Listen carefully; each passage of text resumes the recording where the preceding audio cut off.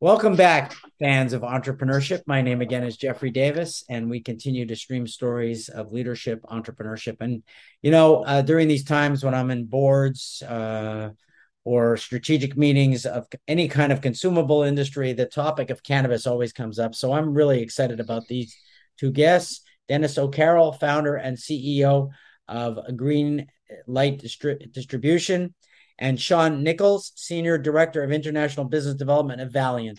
Welcome, gentlemen. Thank you, Jeffrey. Thanks, Jeffrey. Thanks. So, why don't you tell me about what both of you are doing? Lead with the good foot, Dennis. Yeah, sure.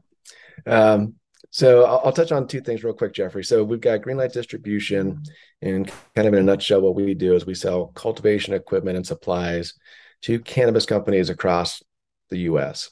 And we combine that with another business that we have called Suite 420 Solutions that provides debt financing to cannabis companies. So you can imagine if you've got a big cultivation facility, you're trying to grow a lot of marijuana, you need a lot of equipment, you might need real estate, et cetera. Financing is an important component to that. So unless people have, big fat bank accounts with millions of dollars sitting in it, they often need to ask about financing as well. Interesting. That's on me. Sean, you want to add anything? Oh, yeah. So in addition to what Greenlight and Suite 420 does for the cannabis industry, Valiant adds its design and construction management capabilities, putting wonderful things in the world, as we like to refer to it. More than a decade specifically in cannabis with cultivation facilities, dispensaries, different retail entities, and structures really built around the idea of building out the industry in a better way with better practices and better purposing. So we through our conversations and through our clients saw a need to align ourselves appropriately with people that were doing similar things in the industry from an equipment and equipment finance standpoint. And Greenlight Suite 420, the Dennis O'Carroll has been great for that. So, the industry is just changing so dramatically. At the beginning, it was the wild, wild west. We're still not federal, it's still not a federal business. And it seems like there has been a flushing out of what I would call these sort of startup entrepreneurs in your industry. And I'm wondering how you gentlemen would characterize the current state of the industry and what you see happening in the next 2 years. Because for us casual observers, you are a very interesting industry to track. Yeah. Got to be you, Dennis. Got to be you. Yes. So it's a great question, one we get all the time. And, while we've only been in the industry since the beginning of 2018, out here, we started in Colorado, things change very quickly. As you mentioned, this industry is maturing at a rate that I don't know, we've seen an industry mature. And, in the very early days, in particular on the lending side, we would see, it was the guys that like to get high thinking they can grow marijuana and sell marijuana. And over time, they realized they were good at doing one thing, which is consuming it. They weren't necessarily good business people. So we've definitely seen, a maturation process and more professionalism coming into the industry. And that's bleeding over into not just the lending, but also, when we're looking at cultivations, they're much more professionally managed and run. They understand their business, they understand their costs, they understand their metrics. And we think it's only going to continue. I will throw out kind of one of the wrinkles that we do see is certain states, and I'm going to pick on Oklahoma for the moment. You talk about the wild, wild west.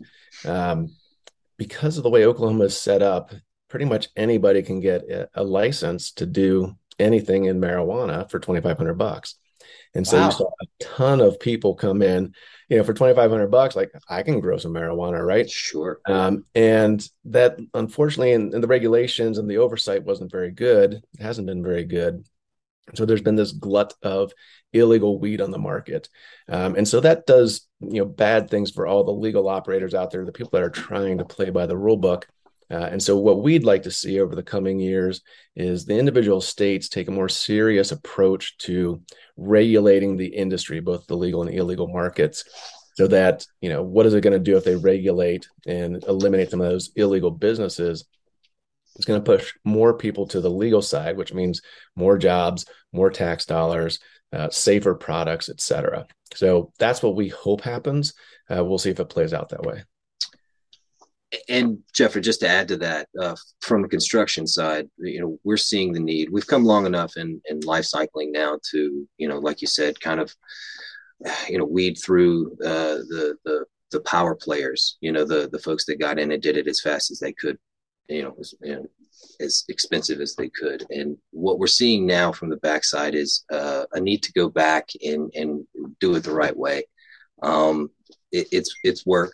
And work added to already, a growing workload. So we'd like to be able to get out in front of it. We'd like to be able to come in a design, phase. We'd like to be able to have early conversations about the type of facilities being built, and their life cycles and their ability to be assets moving forward, to be able to borrow money against, to be able to, have an exit strategy with. I think early on the need was so great that there was a lot of haste in what was being built. From our perspective, going forward, it's got to be better. It's got to be more sustainable, and something that you can build a business plan around. Are both of you still bullish on the industry? Again, we're still in the early stages, or are you a little bit more guarded than you would have been a few years ago? Yeah, right now, you're alluding to the fact that the industry is kind of in a funk, and there's no disputing that. If you look at, really across the board, every aspect of the industry is down right now. Stressed. Yeah, and in most states, not all states. So you still have the newer states where they have limited licenses. A lot in the Northeast is still pretty strong. But there's been we talked about this oversupply, and it's not just from illegal producers, but the legal producers, which has driven down the cost quite dramatically in a lot of states. And so in the near term, we think it's going to continue to be pretty rough. We're going to see a lot of shakeout, especially in the older states like Colorado. We expect to see, a lot of businesses that were weaker and didn't have scale. There's a good chance they're not going to make it through this downturn. But over the next 3, 5, 10 years, incredibly bullish. I think it's going to be a very exciting industry to be a part of, and we've tried to position ourselves to, be a responsible player for the industry for the long term. I think that's a good perspective. It's really you're taking the long view. That taking the short view isn't the way to do it. But it's just interesting. I was speaking to an entrepreneur just yesterday that talked to me about how illegal sales were affecting legal sales, and how sophisticated some of the illegal salespeople have become in terms of their marketing around the system, and that's an industry that's developed recently. I am sure that there's going to be some shakeout on that too. Nothing recent about it. I think there's certainly you were here before, right? The exact words out of my mouth. There was the realization that this community existed everywhere, and even in places that have not quite yet embraced the legality of the plan. And with that respect, we, like Dennis said, we try to create the ecosystem for success. Eliminating the percentage of a chance wherever we can of failure, and it's to build a better model. It's to, really set a standard, because this does exist illicitly. It's also something that, coming in as a legitimate business, you have to contend with. And what you want is to, bring those folks over into an entrepreneur role, and that's where we're seeing social reform and equality based licensing, giving opportunities to folks that may or may not have those in the very competitive landscape that is cannabis licenses. And Dennis alluded to having a portion of the Sweet 420 Solutions company go out and seek out these opportunities. We're actively doing the same thing as a company, and that's really trying to do our part to obviously to grow the industry, but to do it in what we feel as a fair and just manner.